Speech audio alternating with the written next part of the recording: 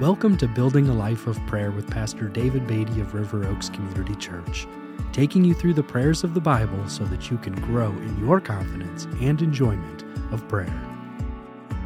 Thank you for joining me today as we're looking at prayer everywhere in the Bible for the purpose of building our own lives of prayer.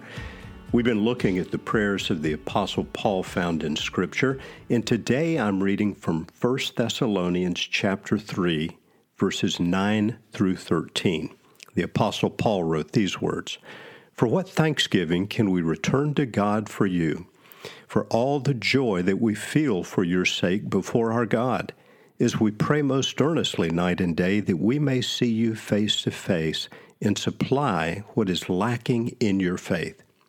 Now may our God and Father himself and our Lord Jesus direct our way to you, and may the Lord make you increase and abound in love for one another and for all, as we do for you, so that he may establish your hearts blameless in holiness before our God and Father at the coming of our Lord Jesus with all his saints."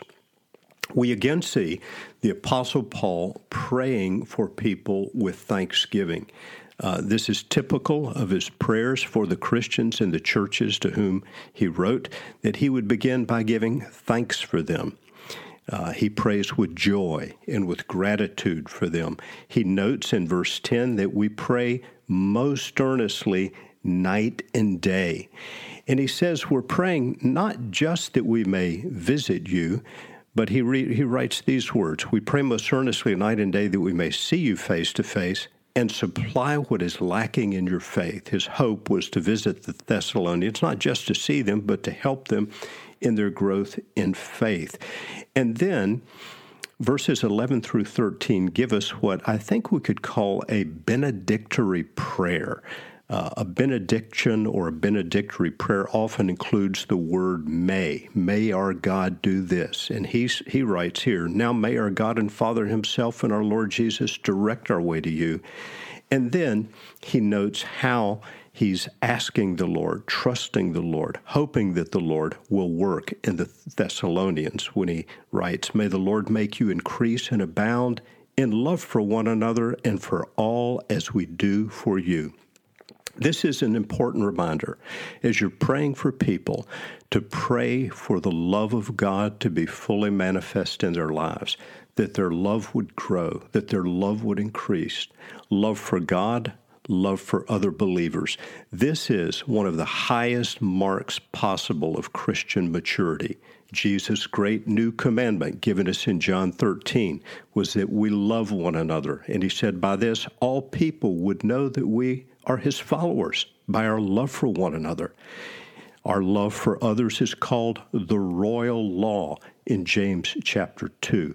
And so we should pray for love to increase in ourselves and in others. It's a vital part of our spiritual growth.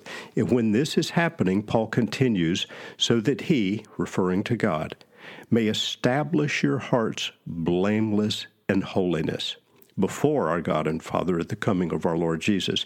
There is no holiness without love.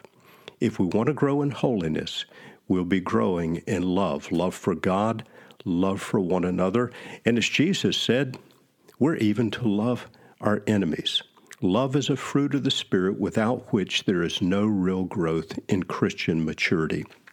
And then Paul concludes this benedictory section, noting that we should grow to be blameless in holiness before God at the coming of our Lord Jesus.